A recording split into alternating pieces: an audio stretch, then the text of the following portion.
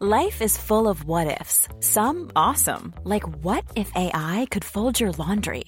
And some, well, less awesome, like what if you have unexpected medical costs?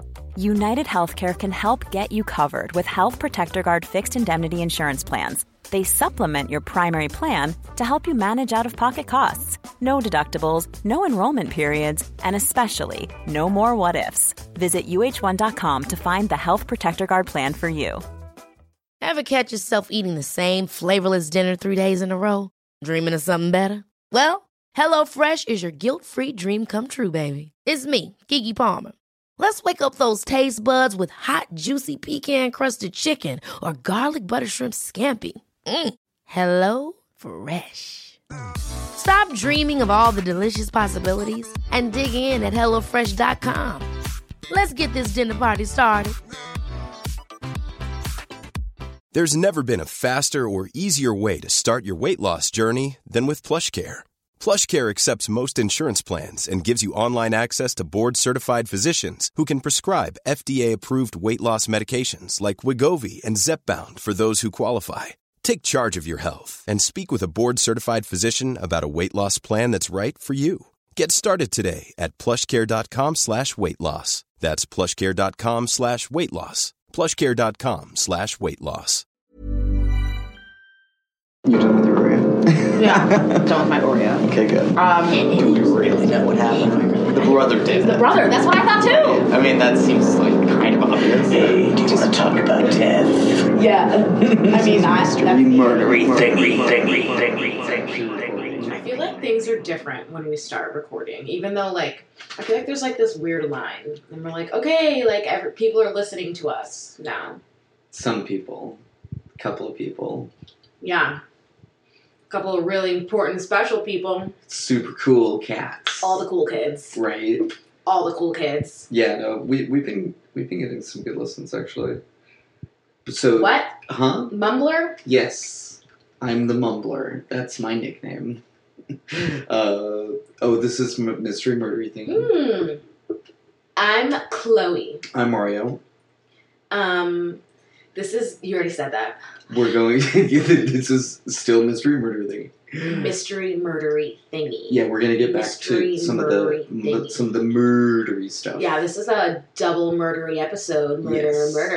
Murder. So yeah, I've been very doing a lot of thingy stuff lately with the whole Me too. what is what. So What is what? we'll get back to What, things what, things we can get what? our hands around a little bit more, like, you know, Like a person's neck. a mass killer. That was bad.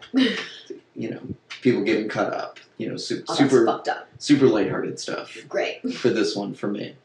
So I guess I'll go first. No, I want to go first. Should we play rock paper scissors? Okay. Okay. This is like me and Mario's like equal actor egos like fighting it out right now. Right. No, I want what I I want to go want. first. No. Okay. Ready? Okay. Rock. We do it on shoot. So we say Okay. rock paper scissors shoot. Okay, cool. Ready? Okay. Rock paper scissors shoot. Rock paper scissors shoot. Oh, fine. You can go first. Yes. Paper beats rock, which doesn't make sense, but it's there. Take your glasses off. Okay. So, Chloe, what are you talking about today? I'm talking a bit. I'm gonna play with your hair while you talk. Yeah. Okay. There's no complaints there. Okay, cool. I'm talking about Georgy Markov, aka the Umbrella Murder. Right. Ooh. I think it's like Georgi or something, because it's Russian, right? Bulgarian. Oh, Bulgarian. Well, I don't know then. Ooh, is it Georgi? I like that better. Georgi? Because it's a man, right? Yeah, not Yeah. Georgie. I think it's anyway. Georgi? We always debate this. Not that one. Georgi? I'll like Georgi. Yeah. Hopefully you're right and you just didn't make it up and I like sound stupid. Whatever. Okay. Georgy Markov. Markov. We're gonna call him Markov. Okay. So he was a Bulgarian writer, Bulgarian broadcaster. He originally was a novelist and a playwright in Bulgaria, but he was defected in 1968. He was kicked out, exile. A lot of his plays actually weren't staged. because they were banned. Okay. Most of his plays that he wrote were literally censored by communists. So this is the 60s, 70s. I don't know how long the communist regime lasted in Bulgaria, but it ended in 1993. Okay. So the communist Bulgaria at this point in time. So after he was essentially kicked out, he relocated to England, and he worked as a broadcaster there for the BBC World Service. So he used this platform for satire against the Bulgarian regime. Mm-hmm.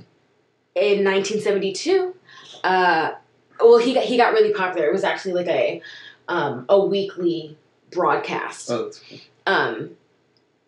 In 1972, about 4 years later, Markov's membership in the Union of Bulgarian Writers was suspended, and he was actually sentenced to 6 years and 6 months in prison. But in absentia. In absentia, yeah. Yeah, which means he is just kind of a stamp, and he doesn't have to serve time. Right, unless he, physically. Unless he were to ever go back to Bulgaria, and then they would snatch him. Yeah, or kill him. Oh wait. Anyway, that was dark. Are you foreshadowing? Well, I mean, I said was in the beginning. That's true.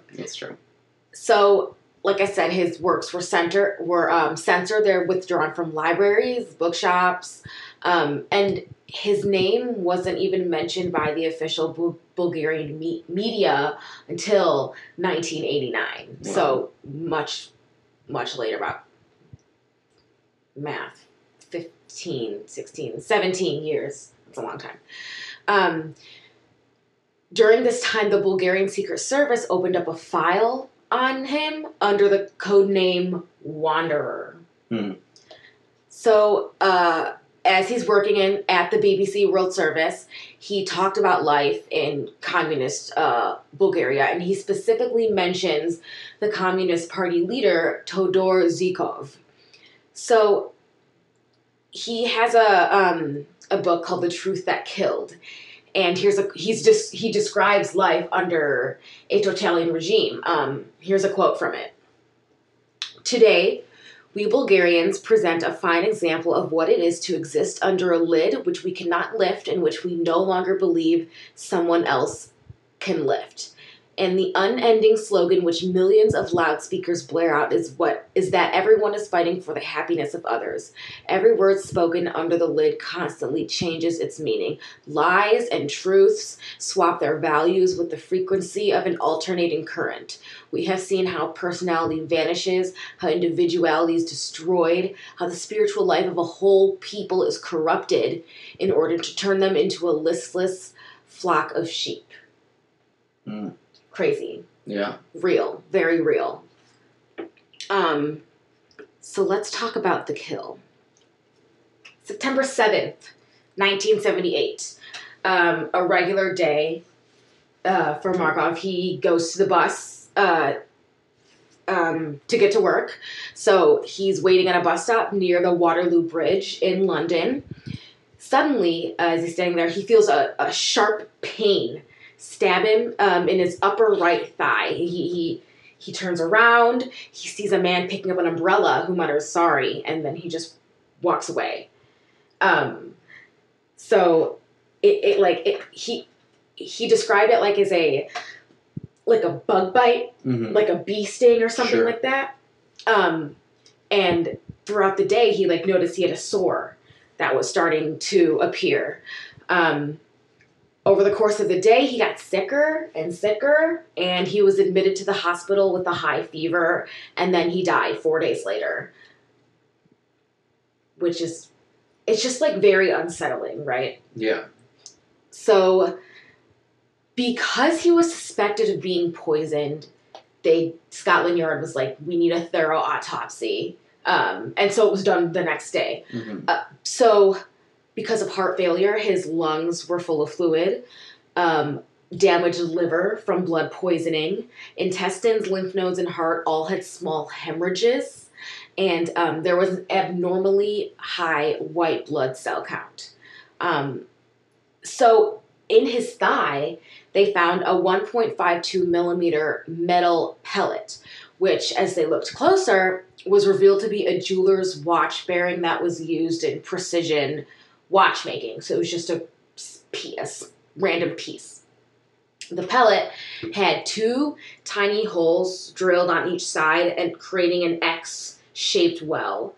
And they analyzed the metal, like the metal itself, and it was a metal alloy consisting of platinum and iridium, which are 2 metals that would not cause an immune reaction in the body. Right. So it wouldn't expel. The body wouldn't expel it, right? Is that what that means?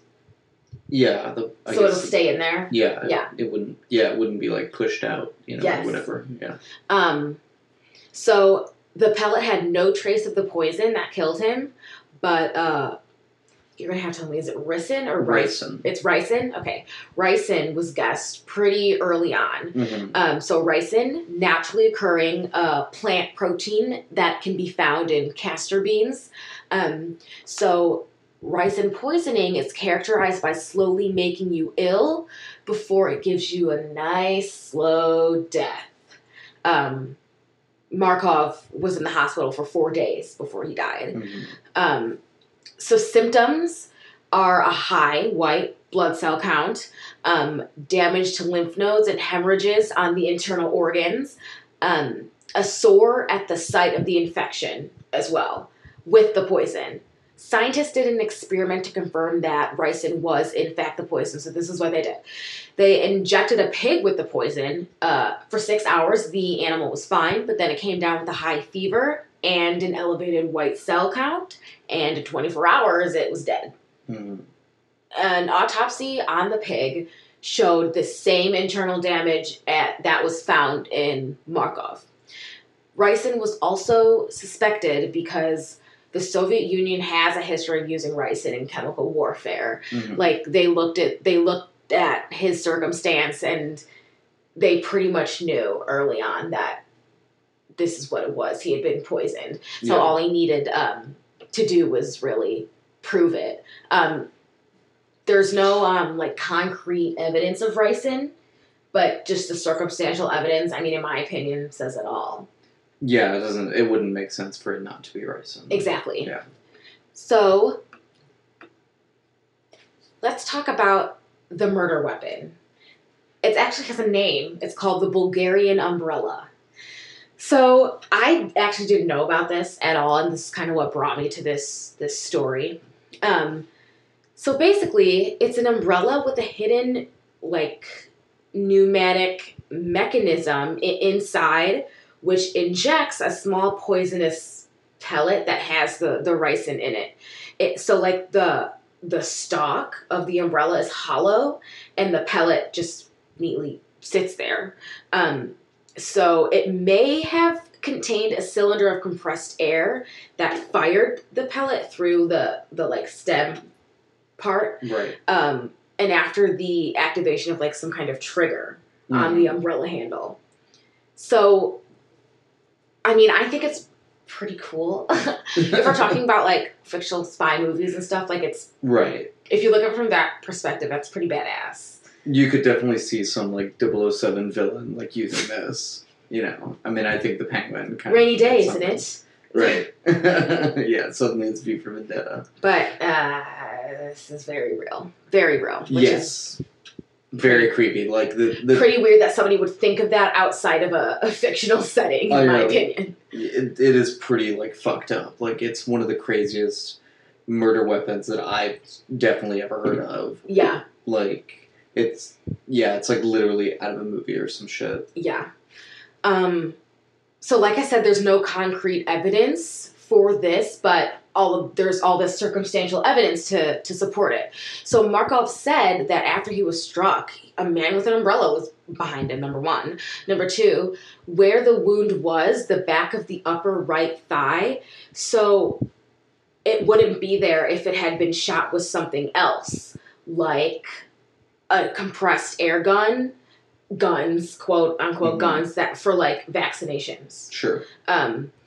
So not that. The wound would probably have been in the lower back or the lower shoulder if it was like level up with your arm instead of like towards the ground.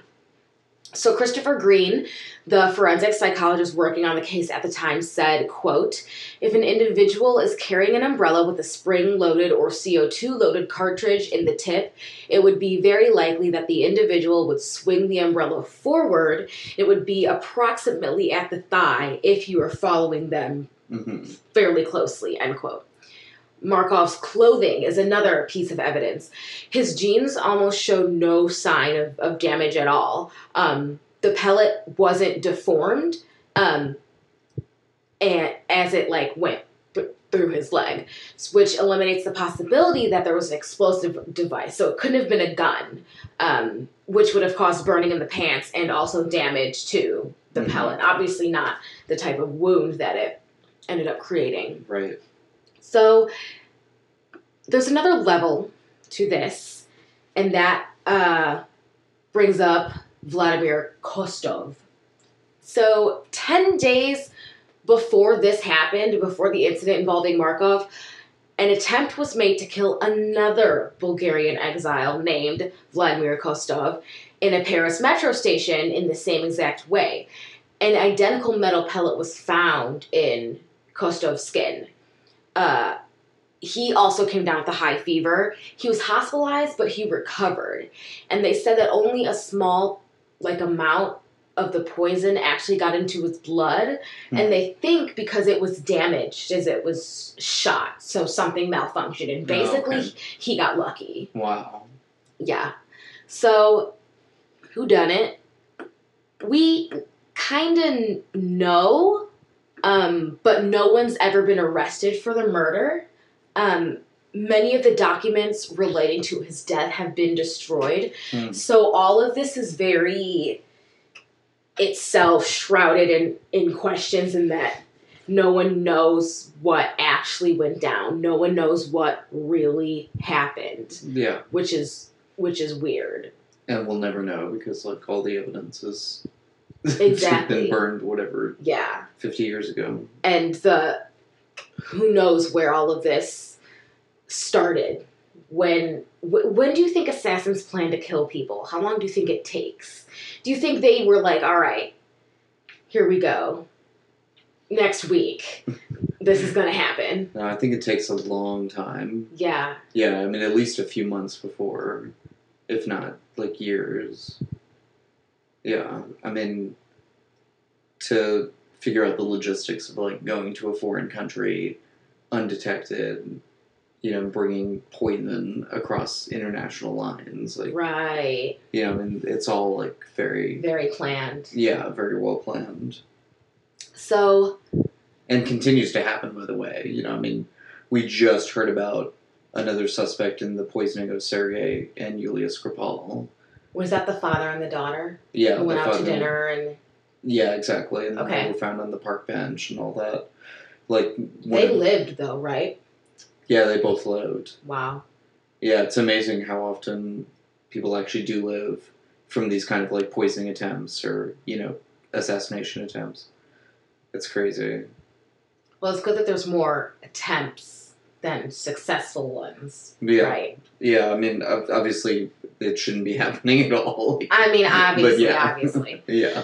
So, no one was officially arrested, but 2 KGB defectors, the Soviet Union agency, investigating whatever, the FBI for the Soviet Union, these 2 guys, Oleg Kalugin and Oleg Gordievsky, confirmed that it was, in fact, the Soviet Union that carried out the murder. Fun fact, the date of the assassination, September 7th, was the leader of the Bulgarian Communist Party, Todor Zhikov's birthday. What a little shit. Yeah, a little birthday present for Todor. Ew. Oh, that's so sickening to me. Mm. The British documentary, The Umbrella Assassin, interviewed a lot of people connected to the case, actually all over the world, because after communist Bulgaria broke up, the Danish and the Americans were also involved. So they were also looking into stuff like this as they took down the regime. So the British newspaper, The Times, reported that the prime suspect is an Italian named Francesco Guglino, who was last known to be living in Denmark.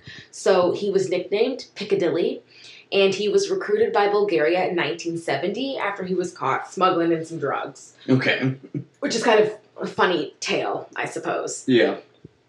So I couldn't find much info about Guglino because, like, in order to get the Times archives, I had to pay money, and I wasn't going to do that. Not gonna happen. Not going to do it. Not gonna be able to do it. But I found we don't play that. article. But I found an article from the Daily Mail, which everyone knows is an amazing source of news. Of course. So the it doesn't matter how many ads scroll across the page as I read. Yeah. So it's a pretty busy website. Oh God, it's like an eyesore. Right. Do better. No one likes that shit. Okay. But also Daily get your Mail. money. Yeah. So the Bulgarian Security Archives revealed that What did they reveal that? he was their only agent in London when Markov was murdered. This Francesco Guglino dude. Okay. According to the Bulgarian police reports, Guglino made 3 separate trips to London between 1977 and 1978. He was also interrogated by British and Danish detectives after the fall of communism in Bulgaria in 1993. So that's where we know most of it. But he denies being involved in the case at all, and he continues to protest his innocence. And he's alive and well today, walking around Europe. Wow. Living a normal life and stuff. Wow. Yep. Which also seems to happen pretty often. Yeah. Where the assassins themselves are like just really well shielded by their home governments and just like never. Yep, nothing ever happens to them. Jeez. That's pretty crazy. Okay, my sources were Wikipedia pages. Georgie. You'll float too. Is that how that goes? You'll float too, Georgie. That's freaky. Hey, Georgie, do you like balloons? Oh, stop that. Ugh, that was a scary movie. You'll float too. I can't believe I'm going to dress up as Pennywise, though, for Halloween. Oh, yeah. You've already done one Halloween costume, so. Yeah, but it was a mistake. I don't want to think about how I went to no the one bar. else was dressed up as anything. I went to a Halloween party. That wasn't a Halloween party, I guess. Yeah. Dressed as Winnie the fucking Pooh. I looked cute as fuck. True. First of all. True. Second You of should all, post that picture on Instagram. after, I almost did. You should. Remember, I was like, oh crap. No, I'm not going to. You should. But, yeah. And then after that, we just, like, went out to the bars instead. Yeah. So here I am, like, drinking a cranberry and vodka dressed as freaking Winnie the Pooh. On Great. October 6th or Hey, something. hey. Spooky season all month, baby. Right. No, it's true. I'm Mario and I don't like Halloween. What kind of... It's fine. How are fine. we together even if you don't like Halloween? I like- Where did that... I like candy and horror movies. I just don't really like dressing up. I love dressing up. That doesn't make any sense that you don't like to play dress up. What? Because I'm an actor. Yes. I guess so. Because I'm an actor. Oh, actor. Wait, what are your other sources? The Daily Mail article by Tom Kelly. A PBS like educational like little video series called Secrets of the Dead, and a website called murdermap.co.uk. .co.uk. Oh, hello. Okay. Okay, So, alright. Alright. Alright. So, Don't move the computer. you don't do the thing. Don't move the computer. Okay. So, I'm gonna do classic serial killer, unsolved, the Cleveland Torso murders. You guys, he didn't know about this until he was like, hey. And I was like, what do you mean you haven't heard of this? Yes, I had never heard of this one, although now I'm given to understand that it is one of the most famous serial killer cases in the entire country. Pretty popular. Throughout history. That's okay. But I've learned... There's so many. I've definitely learned a disgusting. lot about it since I was researching it this week. So I'm excited. Yes. So this happened in the 1930s in Cleveland, which was, emerging from the Great Depression. But this particular area in which the murders happened was still, it was like the bad part of town. Okay. Right? It was the Skid Row. On Skid Row. Gotta get out of Skid Row. Gotta get out. Sorry. I played Seymour in high school. You know what, Mario? I'm pretty because sure... I am an actor. I'm pretty sure... We don't tell our fans a lot, but I'm pretty sure they know. I think I've mentioned it once or maybe twice.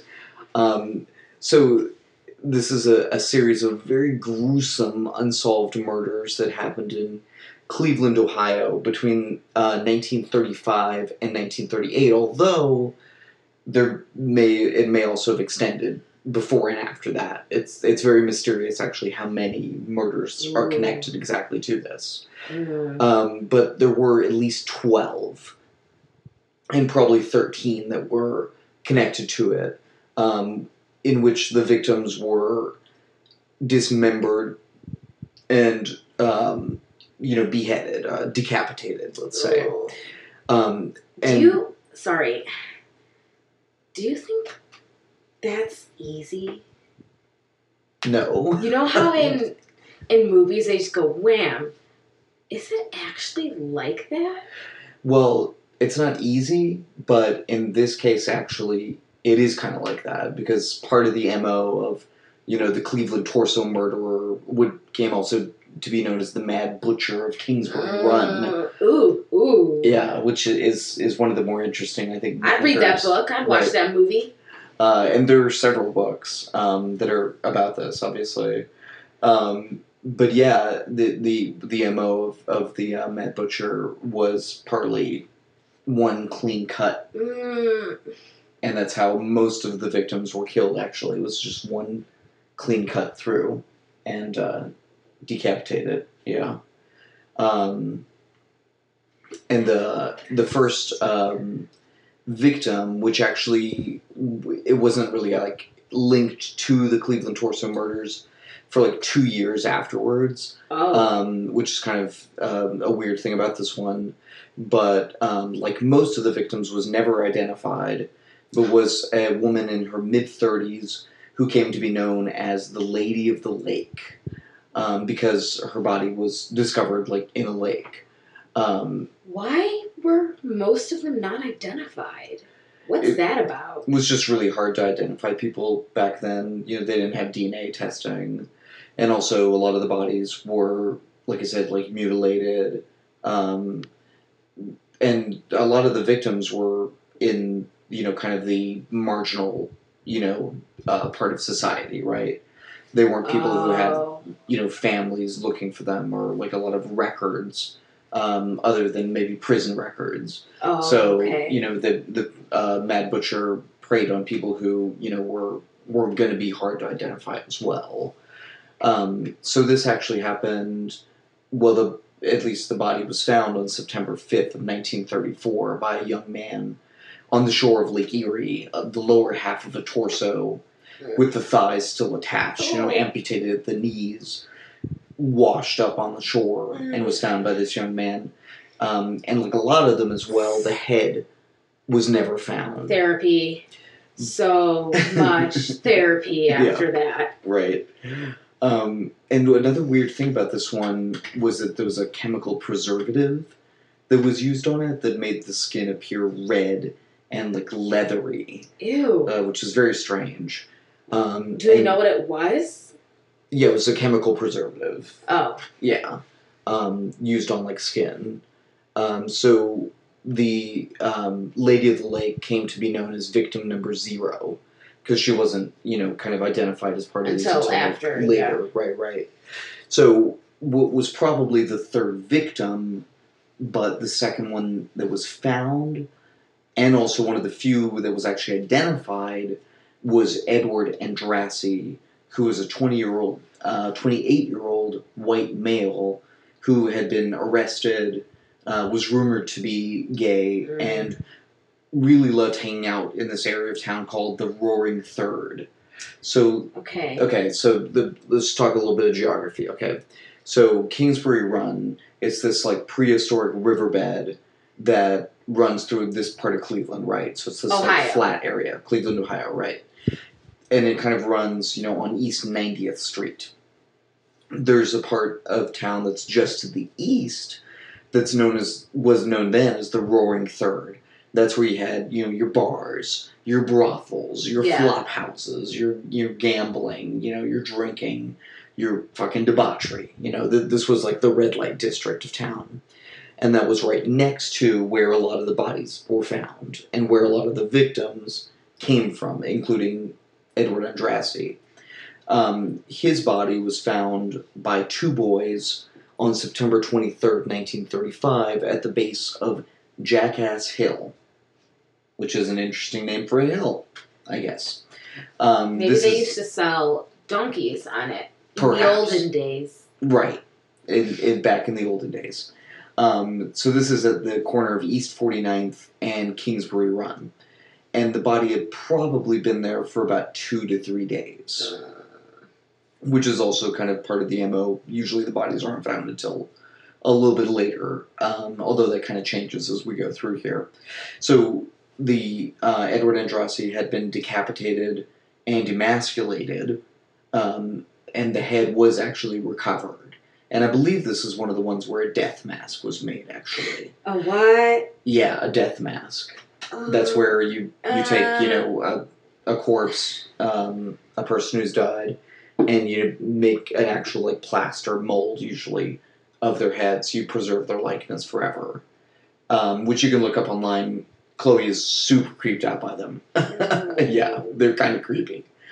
And wow, that makes me really uncomfortable. Yeah. You know how there's things out there you didn't know existed? I didn't know that existed. I didn't know that this serial killer existed, so we learn new things all the time, I guess. Unsettling, terrible things. So Edward Andrassy, he was naked but for his socks. And what's also weird is the body had been cleaned and drained of blood. Okay, when I hear that is so weird to me. Mm-hmm. Doesn't that take a while? Yeah, and we'll kind of get into that later on when we get into the investigation of the suspects and stuff. Like a kind of an explanation of how that could have happened. There were also rope burns that were around both wrists, so clearly Edward had been, tied up as well. And the coroner found the cause of death to be decapitation. And this first victim, as far as they knew at that point, was pretty representative of the MO of the Mad Butcher, as we'll see with all the victims. So the second victim, but the third one that was found on September 5th, 1934, which was actually the same day. So there were two found on the same day, and the second victim was about 30 feet away from the first, and was a 40-year-old white male. Probably was there for 3 to 4 weeks. Oh. And that's how we know it's the second victim, but the third one found. Right. So Edward Andrassy only been there a few days. This victim been there for 3 to 4 weeks, but they're found on the same day. Okay, just to be clear. And this second victim was also decapitated and emasculated, and the skin was also treated with that same chemical agent as the Lady of the Lake. Which was part of how they linked them too. Right. That's pretty distinct. But not Edward Andrassy, and not most of the victims. So it's a little strange, but, why, was it just those two at this point? So anyway, the fourth victim, who was actually also identified, was Florence Polillo. And she was found on January 26th, 1936. And Florence was a waitress, a barmaid, a sex worker, again, a person of the Roaring Third, of that kind of lower society in scare quotes. And only half of her body was found, actually, and it was, like, neatly wrapped up in newspaper. That shows remorse. And then it was, like, packed into 2 half-bushel baskets. Ooh. And What? yeah, there's like an illustration of this that I saw. It was very strange. You know, it's like, you know, not apples, but like a person's body, like wrapped up in newspaper. It's really weird, and we've seen this with other, like, you know, with the Thames Torso murders and stuff, where the killer will, like, not only dismember but also, like, package. And there seems to be something, you know, something with that. And we'll talk about, like, profiling in a little bit. Okay. So Okay, because I feel like this is something I would definitely want to profile. Oh yeah. We'll get into that. So the 2 baskets were actually left by Hart Manufacturing on Central Avenue, and this is kind of an escalation, right? That we'll continue to see with the Mad Butcher, of placing the remains in, like, really obvious places where they're going to be found. I think this is part of, like, the thrill of it for this killer. You know, again, when we get into the profiling, the rest of the body, except for the head, which was never found, was that's unsettling. Yeah, was recovered in a vacant lot nearby about 10 days later, on February 7th, 1936. And again, the cause of death was found to be decapitation.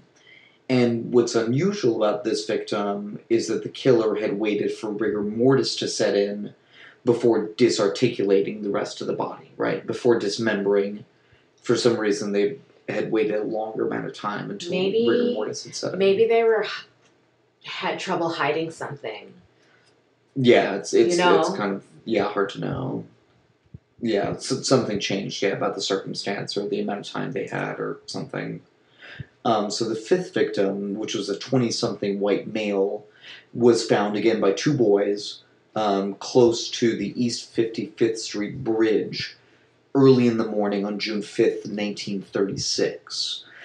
And they found the head wrapped in a pair of trousers, which is also strange.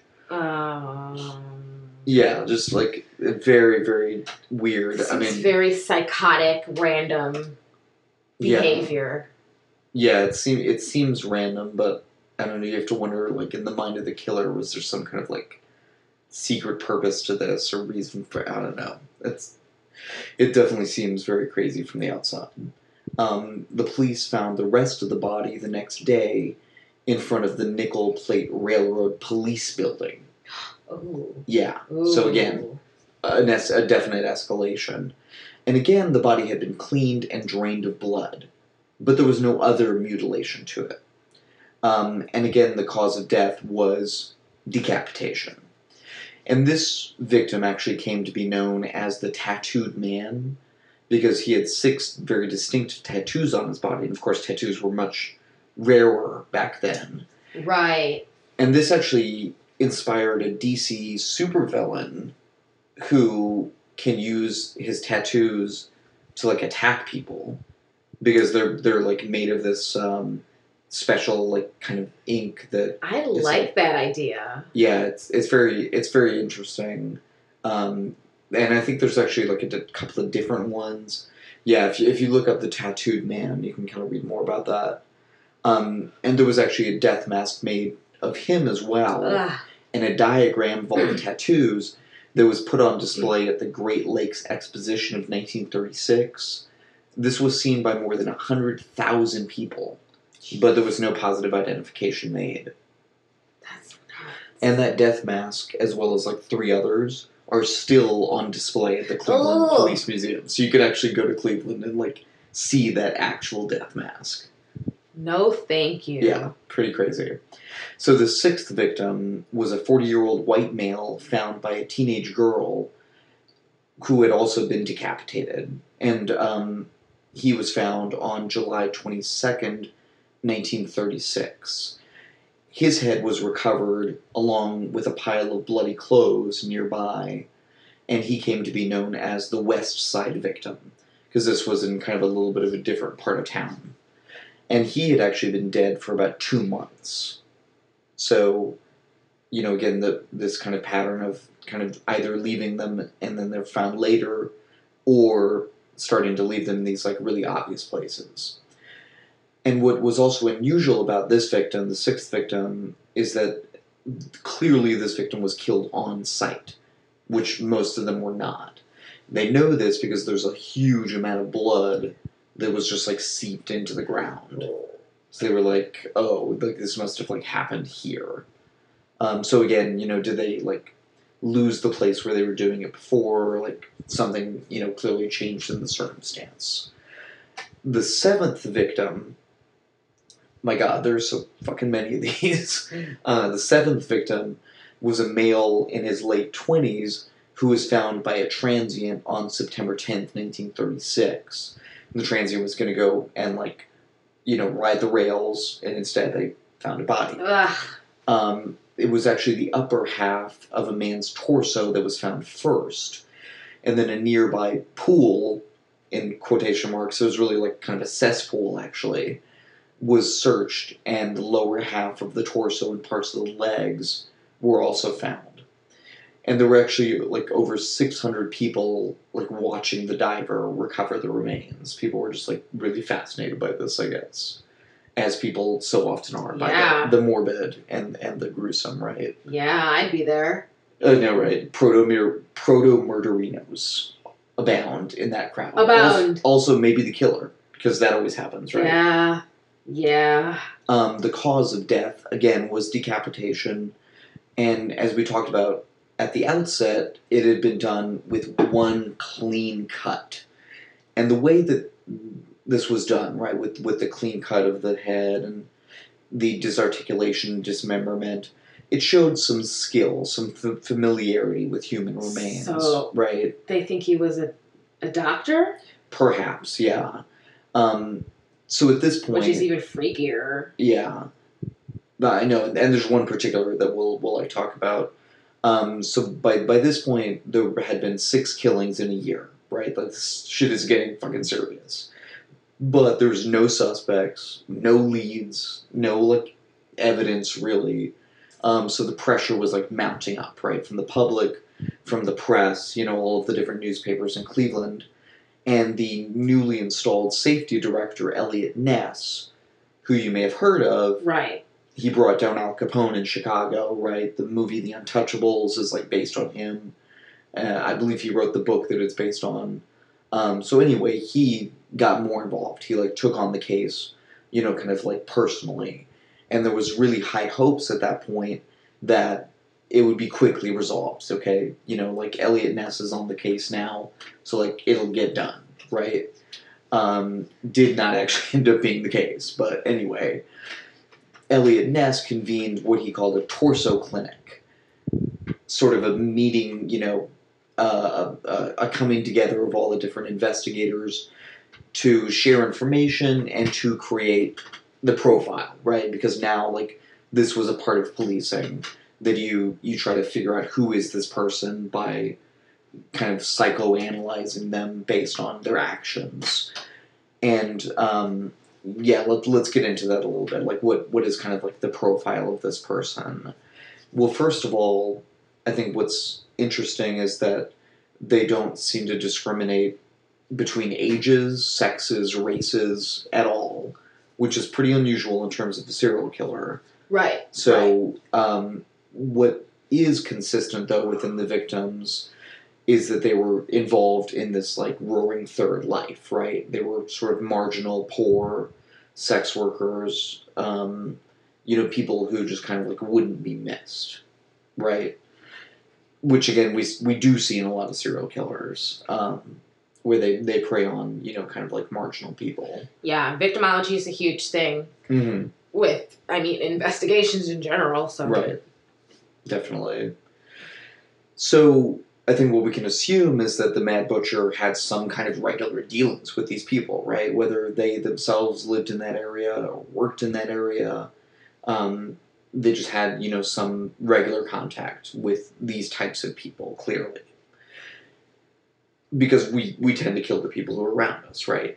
It's just, like, human nature when people kill, which is very unusual. Speak for yourself. The human race, you know, I mean, it's a thing that that human beings do, unfortunately, but we have to acknowledge it, right?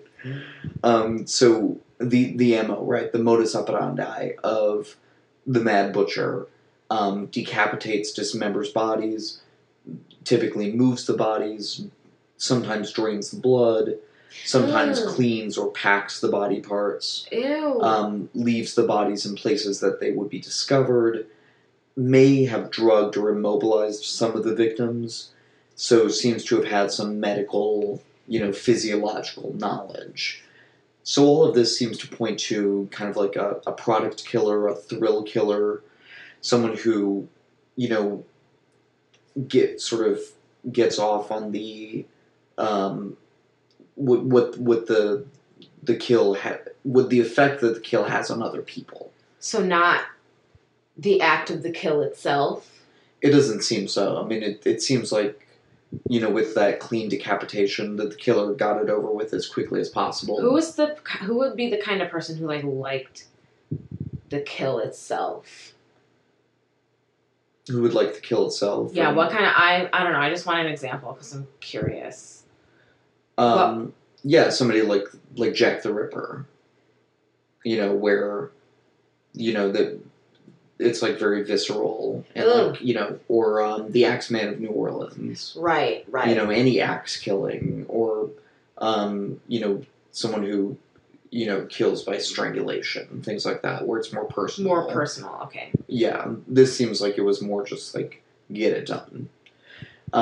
Would think probably the Mad Butcher would be a male, almost certainly had some kind of medical training, and like we were talking about, may have actually been a doctor in the area. I mean, that would kind of make a lot of sense, right? It would solve a lot of these mysteries. And we'll get into the suspects at the end. So at this point, they were trying to get a little more serious with it, right? Elliot and Ness coming in, giving it that personal touch. Also, they put two detectives on the case full time, who went undercover in Kingsbury Run and the Roaring Third. My dream. Going amongst the mostly vagrants and lower class people, so to speak, and trying to get information. The detectives interviewed more than 1,500 people. By the end of the investigation, the 5-year investigation, the Cleveland Police Department had interviewed more than 5,000 people. Jesus. This was the biggest investigation in Cleveland history. Oh my God. And yet, obviously, there was no positive identification made, right? Freaky. So in November 1936, there was also a new coroner, Sam Gerber. And if you don't know too much about the American system, the coroner is the person who determines the cause of death. So it's a super important person in murder investigations, because essentially they're saying this was a murder or was not a murder. Right. And how did it actually happen? So they're a really integral piece. Sam Gerber brought in new expertise and energy to the investigation. He was a lawyer, a really good doctor. So again, there was this kind of renewed enthusiasm about that the investigation would wrap up. Unfortunately, though, the victims continued to pile up. The 8th victim, a woman in her mid-20s, was found by a man on the shore of Lake Erie, just east of Bratenahl, on February 23rd, 1937. The upper half of the torso was found first. The lower half of the torso didn't wash up until about 3 months later, which is kind of crazy. And what was unusual about this victim was that the cause of death was actually not decapitation. I believe that might actually be unique. The 9th. So how do they know she was related? Oh, because of the torso. It's the torso. It's in the same area. It's at the same time. So it seems although just as with any of these, multiple killers is always a possibility too. So the 9th victim was a 40-something black woman identified tentatively as Rose Wallace. I say tentatively because this was based on dental records, which are not really able to be verified. But they think it was probably her. And she was found by a teenage boy, found actually the skull under Lorraine Carnegie Bridge on June 6th, 1937, with a lot of her bones in a burlap bag sitting nearby. It's very strange. And again, there's clearly this like element of staging that the killer, meant for the body to be found in like this certain way. That seems like it's clearly like part of what's going on here, right?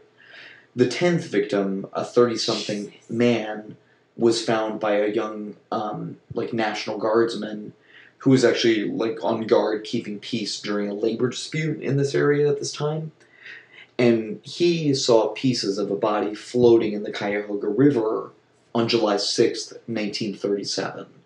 The rest of the body, except for the head, which was never recovered, was pulled from the water over the next few days. Why is it that heads are never recovered? I mean, not never, but that's like a thing.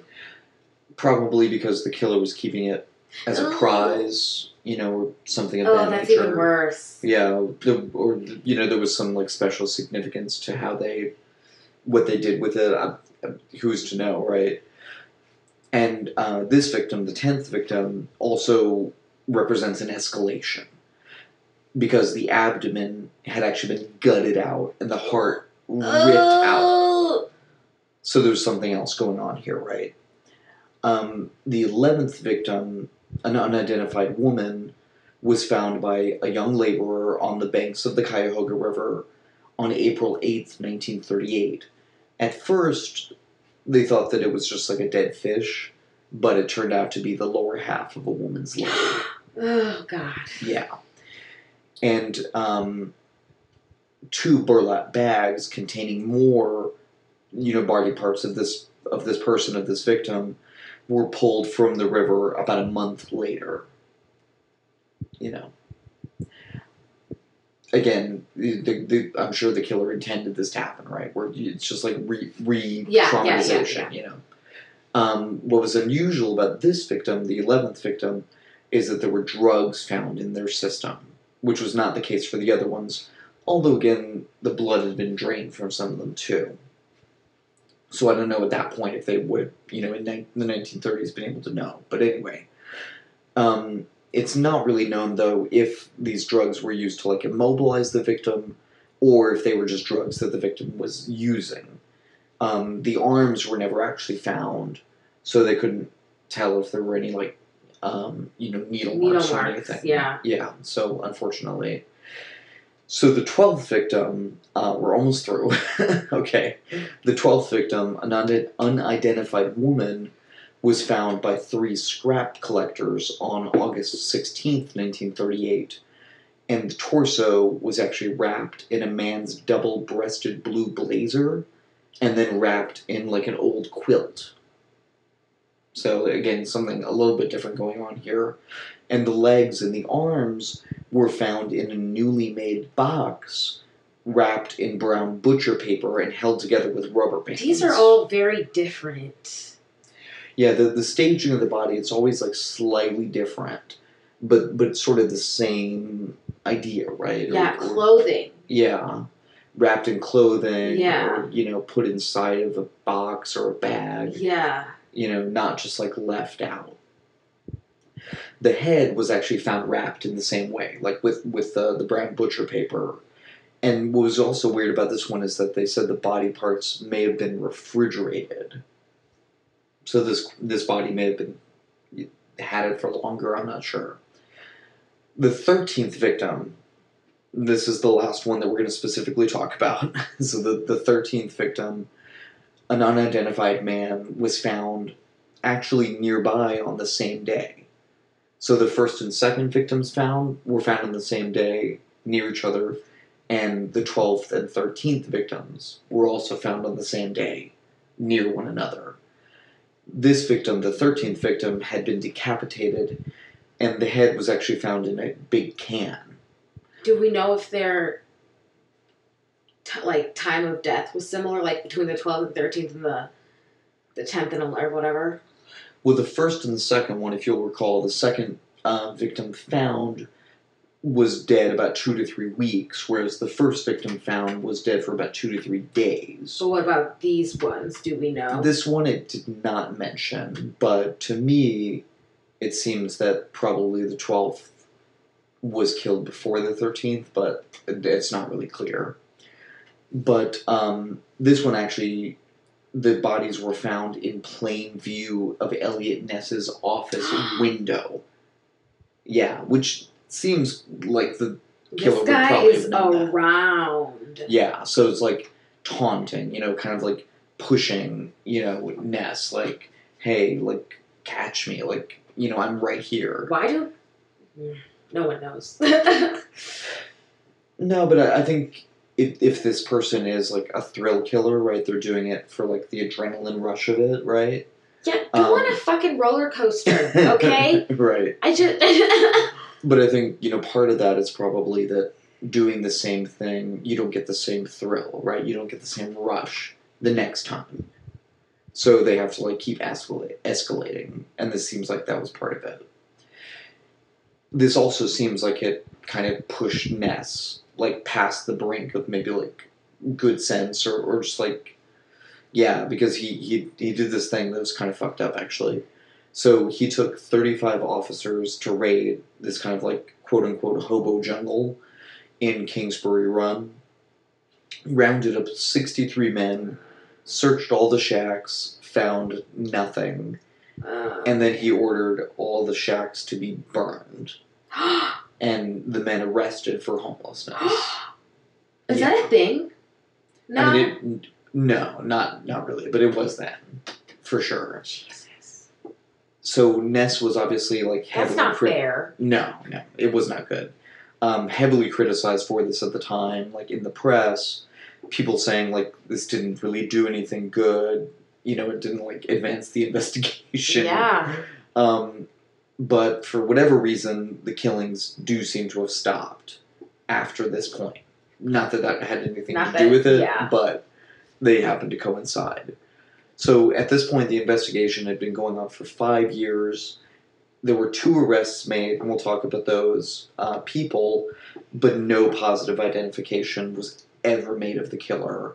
And it's still, a mystery to this day. But the 2 main suspects, first I'm going to talk about Frank Dolezal. So Frank Dolezal was a 52-year-old bricklayer who lived in the area, right? Lived in Kingsbury Run, and had previously lived with the 4th victim, Miss Polillo. Oh, okay. So that he was like initially a suspect because of that. He was also found to have been friends, or at least acquaintances, with the other 2 known victims, Edward Andrassy and Rose Wallace. So essentially they were like, oh, this must be the guy. Like, he's linked to all the victims, right? Or all the ones we know who they are, at least. Yeah. He did confess to the crime, but it was probably coerced. Like, he said that it was coerced, and it was actually found that he had 6 broken ribs that he suffered while in custody. Now, this was found by an autopsy, because he was actually found dead by hanging in his cell before the trial started. Maybe he did do it. Well, it's also not totally clear if he actually hung himself or if it was just made to look that way. So, yeah, the way that the setup was, he was like only 5 feet 7 inches off the ground, and he was 5 feet 8 inches tall. What does that mean? What that means is it's not clear, like, if he would have had, like, the leverage to actually, like, hang himself. So it may have, like, been staged. Is kind of the implication there. Yeah. So it's not known. But the other suspect, his name is Francis Sweeney. And he was actually a doctor in Cleveland at the time. So this is the doctor hypothesis, right? He had also been a medical soldier in World War I, responsible for field amputations. So we know he had some practice in dismemberment. That also could be some, like, start some crazy PTSD type behavior where it goes to the extreme. Exactly. Exactly. It could offer some kind of explanation. So he was actually a suspect favored by Eliot Ness, but that was kept a secret for like decades. Why? Well, probably partly because his cousin, Martin Sweeney, was a powerful congressman at the time in the area. Politician. Yeah, who allegedly put pressure on Eliot Ness to basically let Francis go and like not look into it, not really pursue it. There also was no actual evidence that ever emerged that like linked him to the crimes. There was just no evidence really in general. What there was, though, were 2 polygraph tests that were administered to Francis Sweeney, both of which he failed. And these were actually performed by Leonard Keeler, who was like the inventor of the modern polygraph. Now, I should say polygraph tests are not really indicative of anything necessarily. You can't admit them in court. But it says something, I guess. It's as much as we'll ever really know. And Leonard Keeler was definitely convinced that like Sweeney was the killer. Sweeney was also an alcoholic. Allegedly, he was also abusive to his wife and his sons.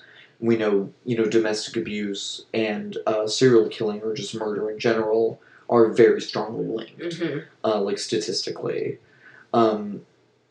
He would also reportedly disappear for days at a time. So there's that too. He also had access, at least for a time, to a facility at a funeral home where he could have drained the blood of bodies and dismembered bodies. Yeah, I never... Without, you really have to have any a place suspicion. to do that. Right, exactly. I never thought about that. And this seems like he would have had access to that place through, friends of his. He was also, staying there, basically, in the upstairs for a while after he and his wife separated. And that's, right around when these things happened.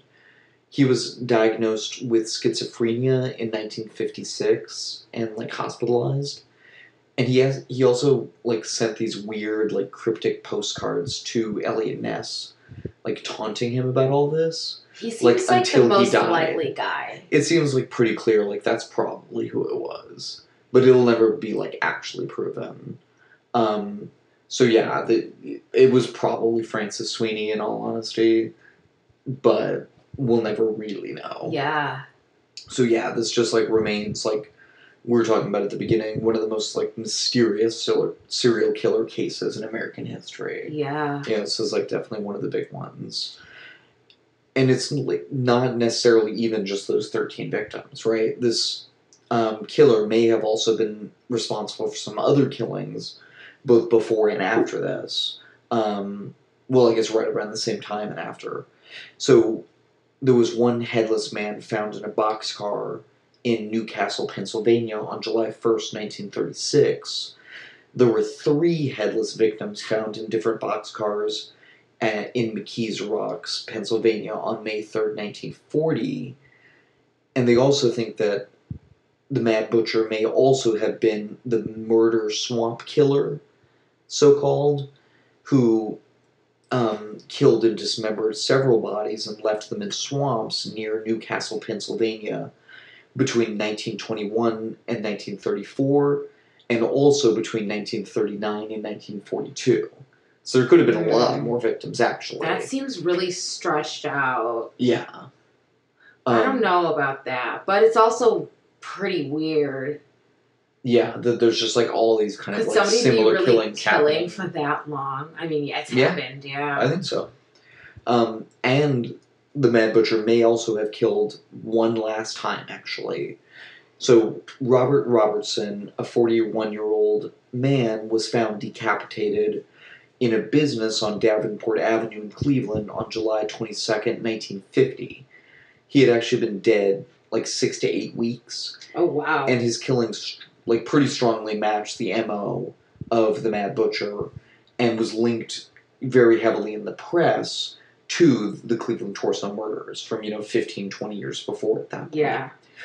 The victim also matched the profile, right? Estranged from his family, he had an arrest record, he had drinking problems, but the detectives on the case just never really, like, looked into it. So we'll never really know about that one either. But could have actually been active from 1921 to 1950. So it could even be, like, a bigger one. Cool. So, I mean, not cool. That's terrible. Murder's not good. Fascinating. So, right. So, bizarre. Very, very bizarre. Very gruesome. Just one of these, like, crazy, crazy serial killers. It's definitely one of those, I feel like the ones that are really gory and the ones that are specifically horrible just, like, make the why so much more frustrating and, like, what, like... Why would anyone do anything like this? Yeah. Who knows? Definitely not me. So my sources were the Torso Murders page on clevelandpolicemuseum.org by Dr. James J. Badal. That was, like, where most of my info came from. Also an interview with Dr. Badal in Cleveland Magazine by Eric Trickey. The Torso Murders page on Encyclopedia of Cleveland History. Christopher Hudspeth at BuzzFeed. BuzzFeed. An article called Photo Gallery, The Notorious Torso Murders in Cleveland on news5cleveland.com. Katie Serena at allthat'sinteresting.com. And, of course, the Wikipedia page. Cleveland Torso Murderer. That's my story for this week. Wowee. Murdery. Very murdery. You know what? I think it's time for Weird Shit in the News. Weird Shit in the News. That's harmonizing. Right? We make a good team. Okay, so I've got a good one. Cool. Go. I've got a good one. So, hoo-ha. The title of the article is Moray Rapist Who Tried to Cheat Justice by Claiming He Was Too Fat to Appear in Court Died of Heart Disease. Yeah. So, it's just, like, ironic. And also, this guy's one nasty-ass motherfucker. He was, he preyed on a string of young girls in the 60s and 70s and was jailed for 7 years in 2015. So they had a special sitting. This is in England. So they had, like, a special sitting just for him because he tried to claim he was unfit to stand trial and that he couldn't travel. He's, like, just this morbidly obese, nasty-ass dude who's 24 stone, which is 336 pounds. He's a big, big dude. Yeah, so he was convicted of raping 2 children and sexually assaulting 3 others during a, quote, remorseless campaign of abuse. So his sentence hearing was held in a court basement, so he didn't need to climb the stairs. And, yeah, he was found dead in his cell in Glenackle Prison in Clackmannanshire. Yeah. Yeah. Yeah, fuck that guy. Right. I just think it's like, I'm too fat. Wah. Boo fuckity who. You weren't too fat to commit crimes, right? Yeah. So, mine, it's this weird thing. We don't really know what happened, right? So, Jamal Khashoggi, he's like a journalist, critic of the Saudi Arabian monarchy, who actually used to be like in with the monarchy, like, back in the day, but he's since, like, exiled or whatever, self-exiled, and he was living in Turkey, so he went to the Saudi embassy, I guess, or consulate in Istanbul, and never came out again. Oh, that's so weird. Yeah, and that's no so one spooky. knows what happened to him. Like, he was there to get some, like, license or something so he could get married to his Turkish fiancée. Yeah. And she was outside waiting for him for, like, 12 hours. Oh, my God. And he just never came out. I, like, can't even imagine. Yeah, there were also these, like, 12 to 15 Saudis who flew into Istanbul on that same day and then flew out like immediately. And they think, the authorities think that they may have had something to do with it. But no one really knows, if Khashoggi is, like, dead or alive, if he got, like, taken back to Riyadh, the capital of Saudi Arabia, or if he was, like, killed there. This is, like, not clear at all what happened, but it's, excuse me, it's very strange. And obviously very tragic. Like, you know, people don't deserve to be, like, fucked with just because they're, like, pointing out the flaws in power or, like, what they perceive to be. Like, they don't deserve to be shot with an umbrella gun. Exactly. But, like... And that's what I was thinking about, too, when you were telling about yours, was that it kind of linked up, right? And we've talked about so many of these people, right? Like Boris Nemtsov. Litvinenko. Alexander Litvinenko. Just, like, these people who speak truth to power and know that it's putting them in harm's way, but do it anyway. And, like, those people are like, truly heroic. And unfortunately, sometimes they end up getting disappeared, And we'll see what happens with this. It's still a very, like, emerging story, right? Right. When did it happen? It was October 2nd. Oh, okay. So, it was like week ago. Less than a week ago. Yeah, so keep an eye on it. We'll see what comes out. But, I mean, hopefully he's found alive. But at this point, it doesn't look good, unfortunately. Yikes. Yeah. So, on that happy note. On that note. Yeah, that's an episode. Episode 41. Yay! Thanks for listening, you guys. For real. Follow us on Instagram, Mystery Murdery Thingy. Right. Go to our Patreon page. Please donate. No one's donated yet. Which, I mean, it's a free podcast, but, we would appreciate, just like $1. Just $1. We'll give you a shout out. Yeah. Give you a little shout out on Instagram. Give you a shout out on the pod. Right. That'd be cool. It'd be pretty cool. That'd be pretty cool. Pretty key. Pretty key. Yep. But if you don't want to, that's okay. Okay. Good night, y'all. Good night. Goodbye.